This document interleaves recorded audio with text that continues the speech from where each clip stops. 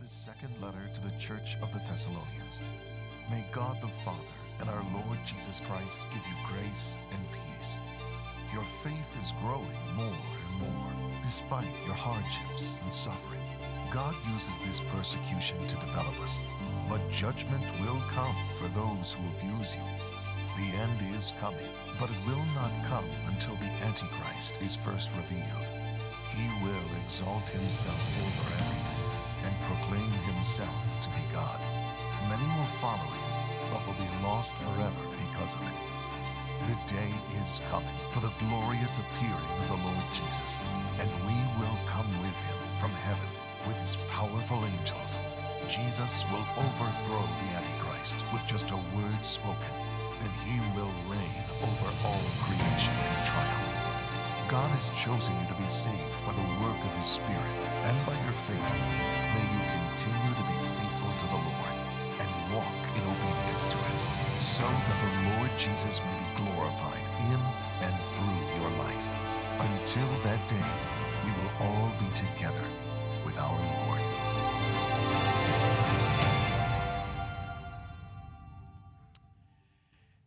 This week, we had another school shooting. This one closer to home. Not even an hour away from here in Santa Fe. And the last I've heard, there were 9 students killed, 1 teacher, 10 more students wounded. There may be other stats that I don't have. And I'm going to ask us to pray for all of these that were involved in this shooting. Let's bow together for prayer. Father, we come to you. Oh God, our heart is so broken for these parents who've lost a child. A senseless killing yet again. For this teacher and all of that family, and for all the families that were affected, not just for those students who lost their lives, but those who were wounded. And Father, for the trauma that has happened to this whole city and for this whole student body. Oh God, we pray that you would be with them today. We pray, Father, as so many pastors are reaching out and trying to help, and so many Christians are reaching out their hands of help and hope. God, bless this city and this school and the school district and the superintendent and principal and all of the teachers that are there. God, just reach out and care for them and be there for them. Father, for this young man, we ask that you would, Father, bring him to an understanding of what he has done and a brokenheartedness, and bring him into a relationship with you. Oh God, we ask that these shootings, these killings would end. God, we pray that you would heal our land. Thank you, Lord, for the police officers that responded yet again at a time of crisis. Be with them and their families. And we pray all of this in Jesus' name. Amen. This week, I went online to see what some of the last words were of very famous people right before they passed away. And I came across some of these. George Washington, our first president, these were his last words. He said, "I die hard, but am not afraid to go." Now, for those of you who are historians, you know that at the very end of President Washington's life, that he had a serious illness and he was in a great amount of pain. But those who were attending him, the art of physician care in that day was not as strong, and they did not know how to fix him, and all of the remedies that they were using were actually making the problem worse and bringing him closer and closer to death. They unwittingly did this. They wanted to help him, but he was in terrible, terrible pain. And this is what he meant when he said, "I die hard, but I am not afraid to go."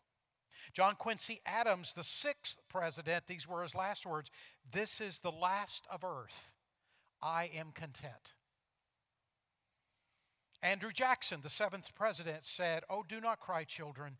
We will all meet in heaven." James Polk is a president that very few people would recognize his name. James Polk, president? Seriously? I never heard of him. James Polk was the 11th president, and he said to his wife, who was right there by his deathbed, he said to his wife, "I love you, Sarah. For all eternity, I love you." A president who was a romantic all the way to the last second. Woodrow Wilson, the 28th president, 3 words: "I am ready," and then he died. By the way, President Wilson was a pastor's kid. These pastor's kids, they're great kids. He was a pastor's kid. And not only was his dad a pastor, his grandfather was a pastor. And not just that, his wife had several pastors in her background. He was a deeply committed follower of Jesus Christ. In fact, all these presidents I've mentioned here, all of these guys professed Jesus Christ as their Savior. And then Thomas Edison, you remember Thomas Edison, the great inventor? These were his last words. And then he died. He said this, "Oh, it is very beautiful over here." And then he died. I wonder what he was talking about. And then I got to mention this one. King Charles of France, 1380. He only said 2 words, "Hello, Jesus." Yes, that's what he said. "Hello, Jesus." And then he died. Isn't that cool? That's how I want to go, right there. "Hello, Jesus." And then go right into his arms. We've come to the end of our study going through the book of 2 Thessalonians together, and it is all about last words. But did you know it's not just last words have to be dying words. There are a lot of times in which we give last words. Let me give you an example. When my 2 sons were in college and they'd come home for the weekend and we'd have a great time with them, and then on Sunday afternoon they'd pack everything up and back to college they would go. We had the same routine that we did with both of our sons when they left to go to college. We would all gather around their car and we would hug them, and "We're going to miss you so much." And then I would always take them by the hand because they're becoming men now. I'd take them by the hand, shake their hand, and I'd hold their hand and I would say, "Now I want you to remember that you are a Christian. Now, I want you to live for Jesus Christ. I want you to bring honor to Jesus Christ while you're in college, and I want you to remember who you are. And I also want you to remember that you're a Hartman, and that means something. That you are a man of character and integrity, and that you work hard. And that you will remember that your mom and I love you with all of our heart, and we'll be praying for you every day when you're gone." Now, not one time, because they were too respectful, did they roll their eyes at me while I was saying it to them. But I sort of suspected, they're probably rolling their eyes in their heart. "Come on, Dad, not again." I went through the same thing. But I wanted them to hear those were the last words when they left. Paul is in essence doing the very same thing in 2 Thessalonians. 2 Thessalonians, to the best we know, this is the last words he ever writes to these people, his friends in Thessalonica, this church. He does go back and see them one more time, but he never writes to them again, at least the best we know. And so he is ending 2 Thessalonians and sort of putting together, what would you say if you were going to say the last words to somebody else?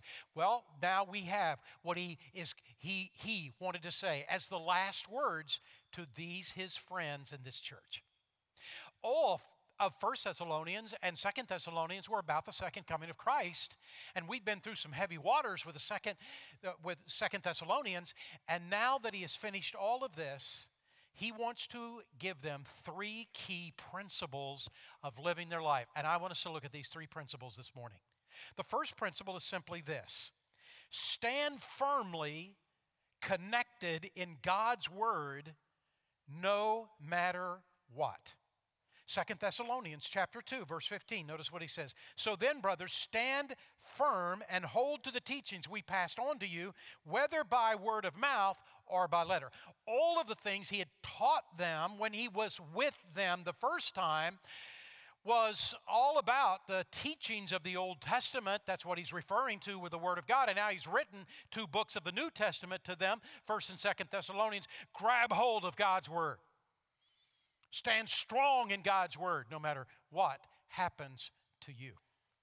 In the first century of the Roman Empire, when we would look at what they would be teaching their children as far as morality, we would look at them as being barbaric.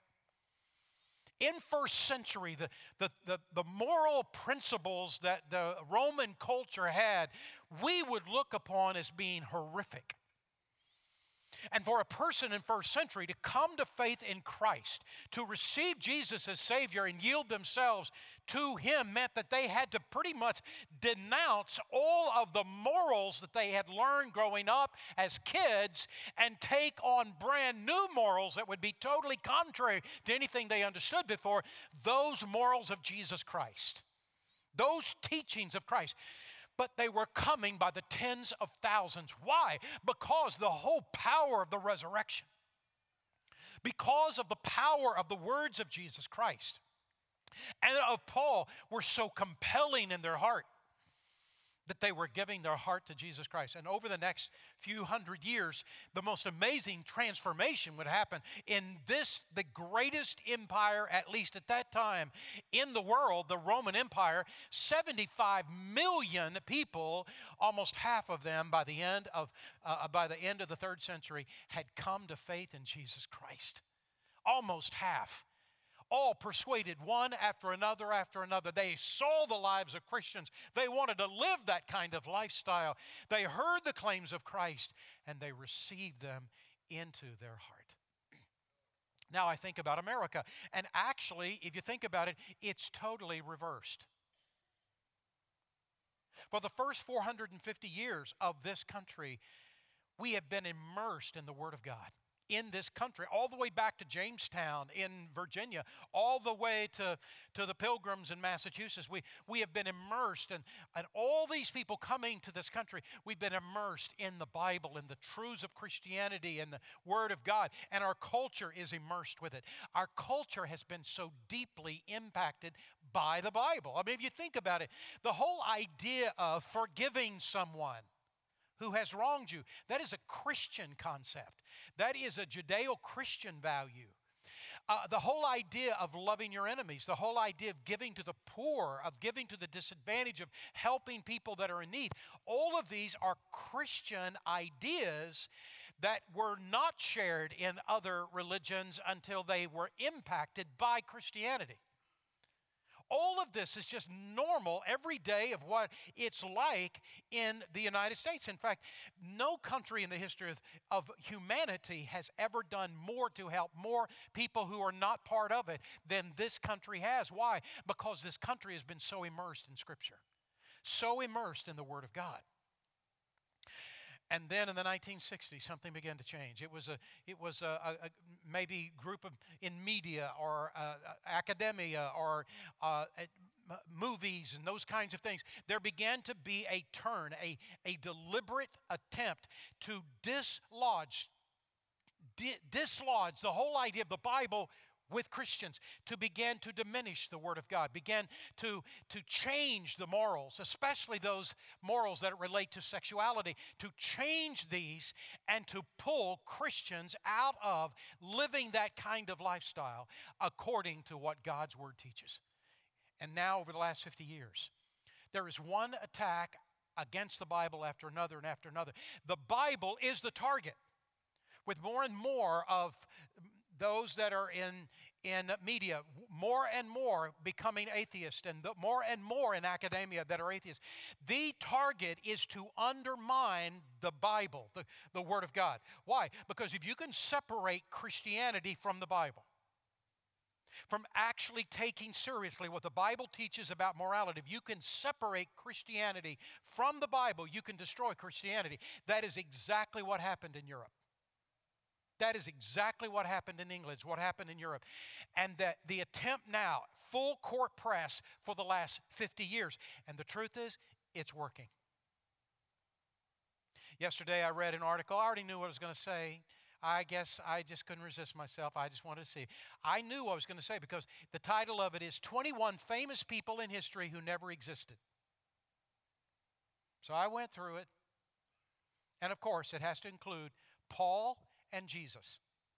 And when I got through that, I struggle with that so much because the truth is there is not one credible scholar, even total atheists, who would say that there was no such thing as Jesus of Nazareth, because everyone knows that there is, and the Apostle Paul. There is too much evidence that is non-biblical, that is not connected to Scripture, of the existence of Jesus and Paul, that they're not deniable. And here is this author, and he is saying this stuff. Why? Because here's the truth. I thought either this guy is ignorant or this guy is a deceiver, but it still serves the purpose. Keep undermining Scripture. Keep undermining the Bible in the hearts of people so that you can dislodge the Scripture and the ability to trust it from the heart of the Christian, and then you'll destroy Christianity. So what's happened? Well, there was a Gallup poll, and in the Gallup poll, over 70% of Americans said they read the Bible at least occasionally. Well, yay God for that. I wish it was 100%, but at least it's 70%, but it's the next statement. However, when those Americans were asked upon what criteria they decide the issues of their life, 93% of them said that they base their decisions on their own experience and not the Bible. Christians. When school-aged children and teenagers were asked what they use to make decisions, only 16% say that they make moral judgments based on what the Bible says. You want to know what's wrong with Christianity in America? That's all you need right there. It is the accomplishment of 50 years of trying to undermine Scripture and its value in the hearts and lives of people who profess Jesus Christ as Savior. And we're raising up this new generation that is coming up. You ask anybody, this new generation is coming up right now, will be the most detached generation to the Bible in the history of this country. And most of them are biblically ignorant because they're Christians who, their parents who profess Christ have not discipled their own children, taught their own children the Word of God, and they're raising up totally ignorant of God's Word. And what we're seeing with all these shootings everywhere by kids and all that sort of thing are a group of people that are growing up with no moral compass at all. No moral compass at all. I want to remind you, Proverbs 30, verse 5 and 6 says, every word of God is flawless. God is a shield of those who take refuge in Him. Do not add to His words, or He'll rebuke you and prove you a liar. Remember what Jesus said when He was praying to His Father there before He was crucified. He said, sanctify them by thy truth. Your word is truth. How is it? The word sanctified means to be changed on the inside, life change in Christ. The word sanctified means to be changed. How is it that we're changed? We're changed by the Word of God. If we allow the Word of God to penetrate our heart, and now we make the decisions about morality, we make the decisions about what we will do with our life and how we will be, our marriage and our finances, and He will turn all of that for good in our life. He will help us. He'll guide us. He'll lead us. That's what Jesus is saying. Your word is truth. The Bible will never lead you down the wrong path. Listen to what Paul said in 2 Timothy chapter 3, verse 16. All scripture is inspired by God and profitable for teaching, for reproof, for correction, for training in righteousness. Now, what in the world does that mean? Well, someone putting that in our own vernacular said it this way. The Bible will show you the right way to go. That's what Paul was saying. The Bible will show you the right way to go. It will tell you where you got off track. how you can get back on track and how you can stay on track, how you can keep going in the right direction. God's Word will do this for you if you will open your heart and let it do it for you. In fact, here's the truth. This book can show you how to have a successful marriage, how to handle your finances well, how to be successful in any aspect of your life if you will open the Bible and you will read it and you will listen to it and you will do what it says. So here's my challenge to you. In your notes, I put in there, I want to recommend a Bible app for you. It's a great Bible app. I use it all the time. iBible is the app, iBible. And the cool thing is you can read the Bible on iBible with whatever translation you like. You can read it or you can listen to it read the Bible to you. And I'm going to tell you, some of these they do it like in drama, and so you are like hearing the sea, waves crash in and the birds and all. It's great. I love listening to it. And there's almost never a day. There is almost never a day that I don't, that's a double negative. Almost every day, I either read or listen to iBible. Almost every single day of my life. I'm driving to work. I'm listening to it. I'm driving home. I'm going to the hospitals. I'm going somewhere. I listen to iBible. I love it. And I'm going to tell you, I've been through the Bible many times, but every time I listen to it, I think, oh, I never heard that before. I did not understand that. And there are times in which I'm struggling with some issue, and there I am. I'm listening to iBible read to me, and oh, wow, I've never seen that. That's what I needed. And here's what I'm saying. If you will let the Bible speak to you, if you'll begin listening to it, the Bible was actually written to be spoken out loud. And if you will listen to it, it's amazing what you will learn from God's Word. And so here's my challenge to you. I'm making a challenge to everybody in the room. I'm challenging you to join me in the next 100 days, starting today all the way to August 31, and you can count them up. I don't know how many there are, but it's about. In the next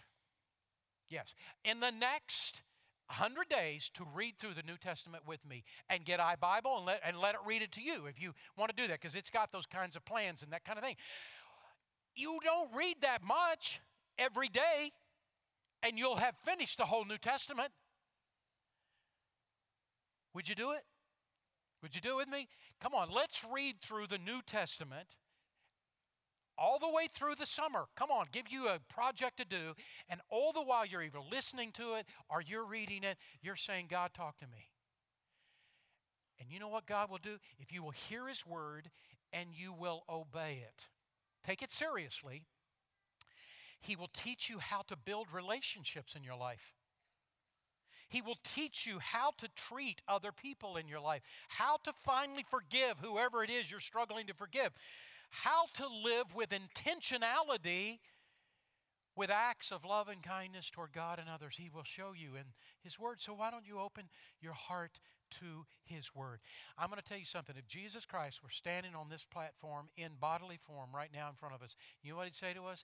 He would say to us, grab hold of the Word of God and hold on to it with all your heart, no matter what happens. Number 2, final words. Paul says, pray for opportunities for Christ to be known. 2 Thessalonians chapter 3. Finally, brothers, pray for us that the message of the Lord may spread rapidly and be honored, just as it was with you. You remember when I was there and you accepted Christ? Pray that the gospel continue to impact the lives of other people. Pray, he says. And pray that we may be delivered from wicked and evil men. For not everyone has faith, but the Lord is faithful, and He will strengthen and protect you from the evil one.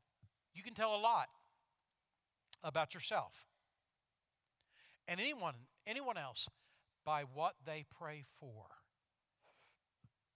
A true story about a guy who every single day would go to Starbucks and he would buy a cup of coffee. And he would sit there at a table at Starbucks And he would pray. The whole time he's drinking the cup of coffee, he would be praying, pouring out his heart to God. All the problems, all the struggles, all the questions, not knowing exactly what to do, he would pour his heart out to God in prayer every single morning at Starbucks, buying coffee that's way overpriced. And he would sit there and he would pour his heart out to God. So one day, he said, as I'm pouring it, there's everything good about pouring your heart out to God. Everything good about it and nothing wrong.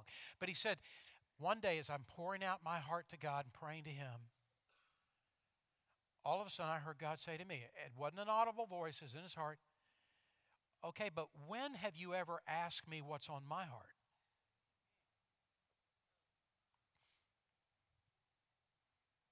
What? Okay, pour your heart out to me. I want you to do that. I love you. I care about you. But when have you ever asked me what's on my heart?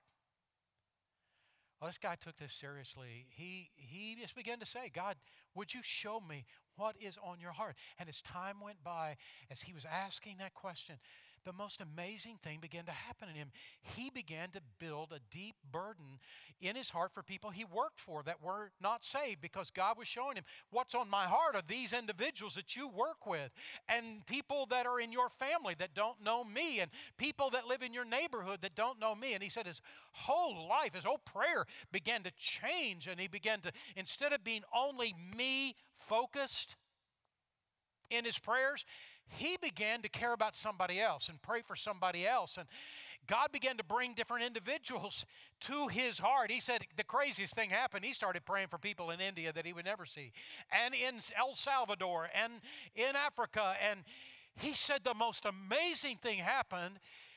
He said, I still poured out my heart to God, but I began to let God pour his heart out to me, and I began to discover God has a deep heart for people who don't know him to come to know him. And I'm asking you, have you ever done this?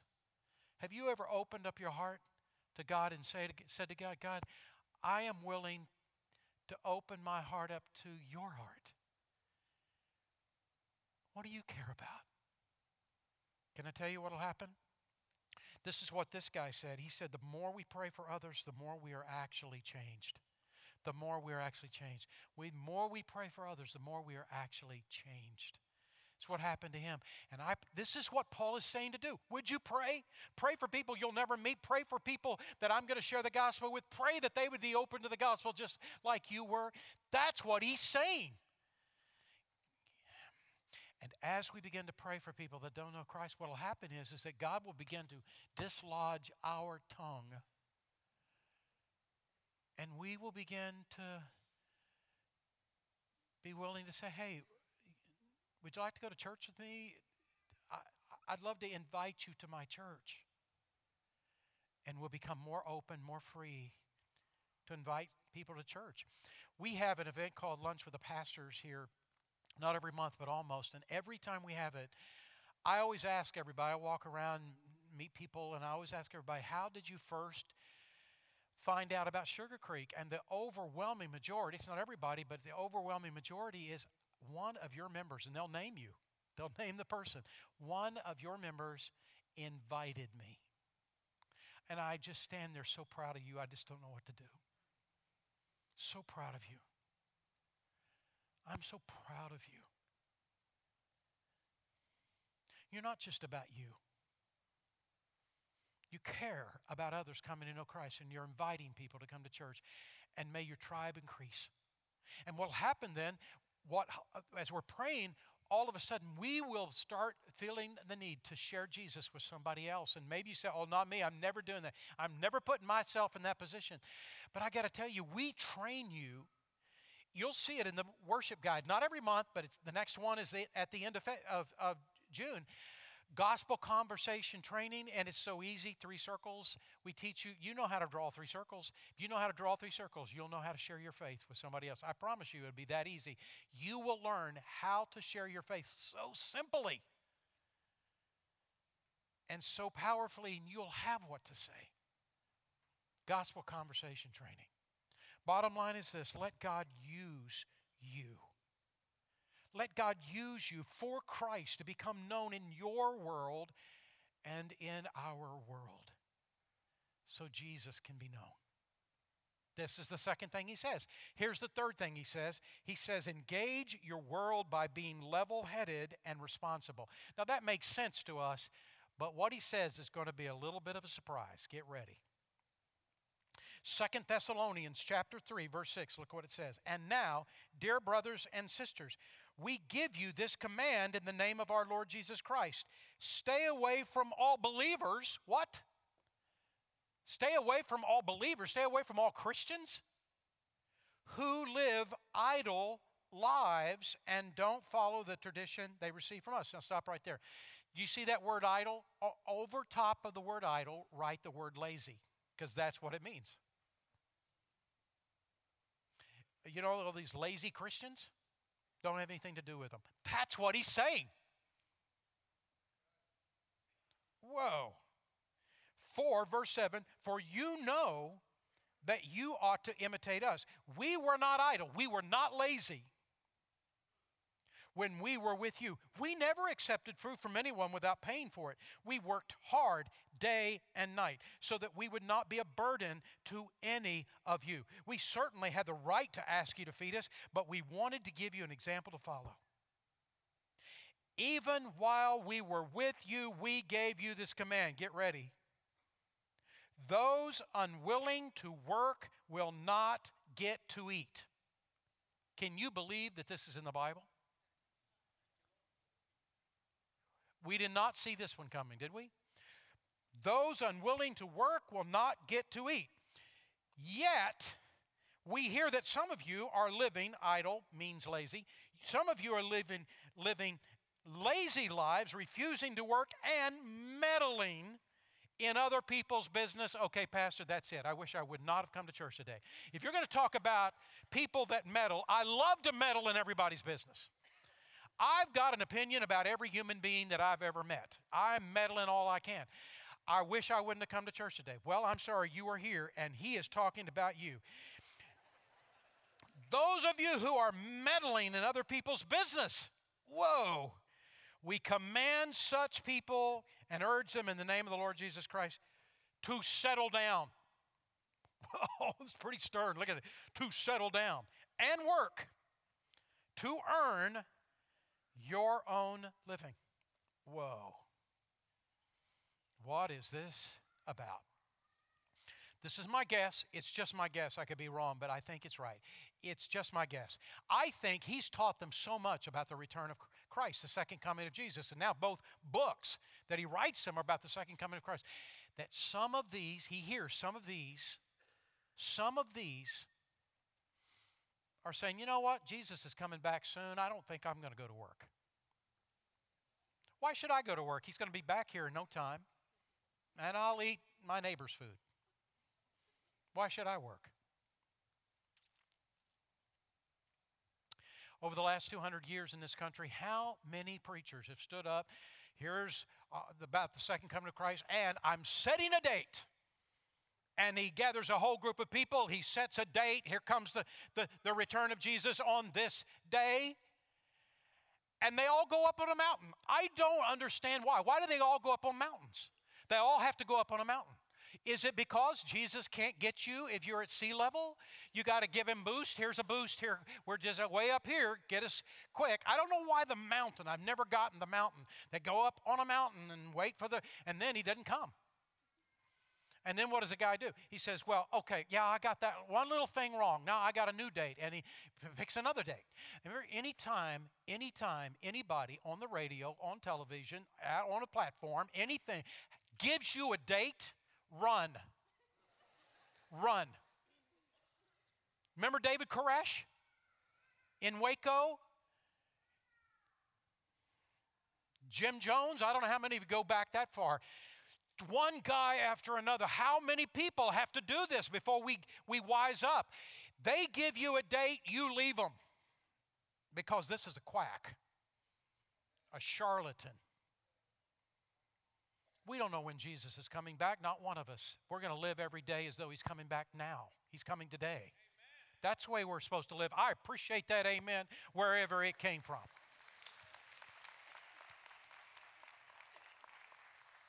I love people talking back to me.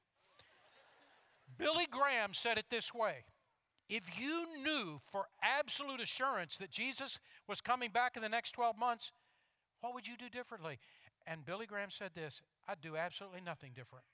I wouldn't quit my job. I wouldn't quit school. If I was in school, I would do what I'm doing right now. I would live for Christ and be a witness to everyone around me as much as I could. I love that answer. So here is what he's saying, and grab hold of it. First, live your life with personal responsibility. And here's the idea: stand on your own 2 feet and work hard. Be personally responsible in your life. Ephesians 6 and 7, work hard, but not just to please your bosses when they're watching you.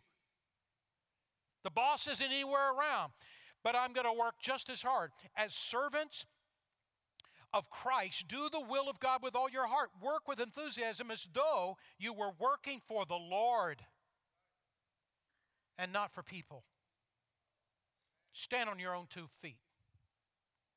Number 2, require others in your life to do the same. You have influence over your kids, over others. This is what Paul is doing. 2 Thessalonians 3:12. We command such people and urge them in the name of the Lord Jesus Christ, would you settle down and work to earn your own living? Now, Paul is not talking about people who cannot work. He is not talking about people who cannot work. He's not talking about people who are disabled. He's not talking about people who have a terrible disease and they cannot work. He is not talking about people who are without a job and they're working, they're trying so hard to get a job. He's not talking about them. He is talking about people who can work but won't work. Can work but won't work. I'll let somebody else take care of me. And here's what 2 Thessalonians 3:10 says: those unwilling to work, unwilling. Those unwilling to work won't get to eat. Tough love, because it'll only take a few days and they will then go to work. And that's the idea. Now, the same Bible that says this to us, also tells us that we ought to care for those who are poor and hurting and struggling, that we ought to love them and give to them and meet their needs. The same Bible that says what Paul just says also tells us that we are to give to others in need.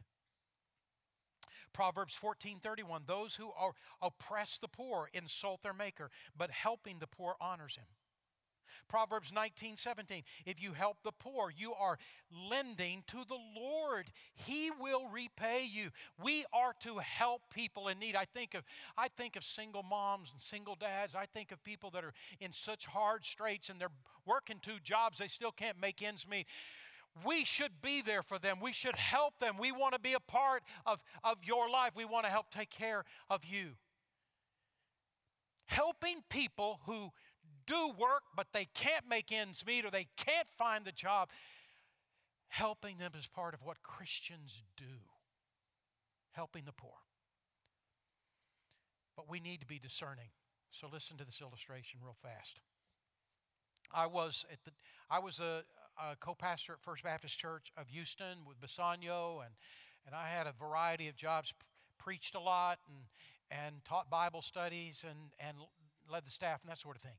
And one of the jobs that I had was to teach what was called the Downtown Bible Study. We had about 400 or 500 that were at that Bible study every Wednesday, downtown Houston, and it was great. We packed out the room, and it was fantastic. I loved it. One day, somebody brought in a guy on a wheelchair. He was a beggar out in front of the building. Yay, I'm glad you brought them in. And I introduced him to me, and I said to him, you're never going to have to pay for lunch here. I will take care of that. And he came every Wednesday. I took care of his lunch every Wednesday.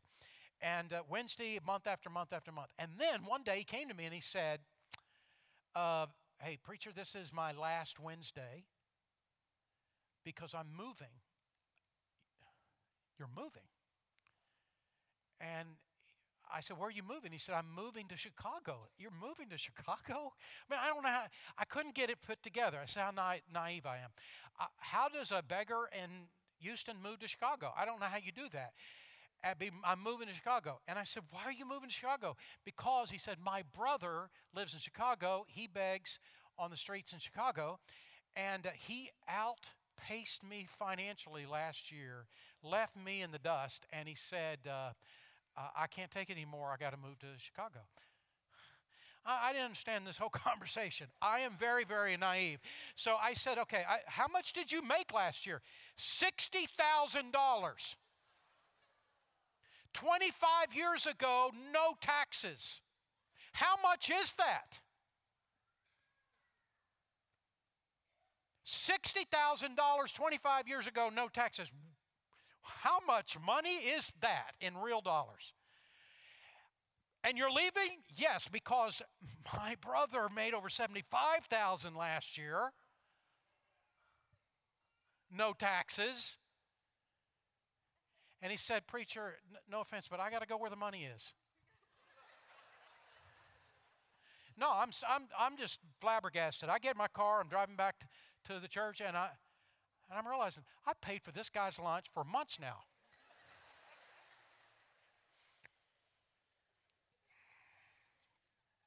So, help people in need with discernment. Okay?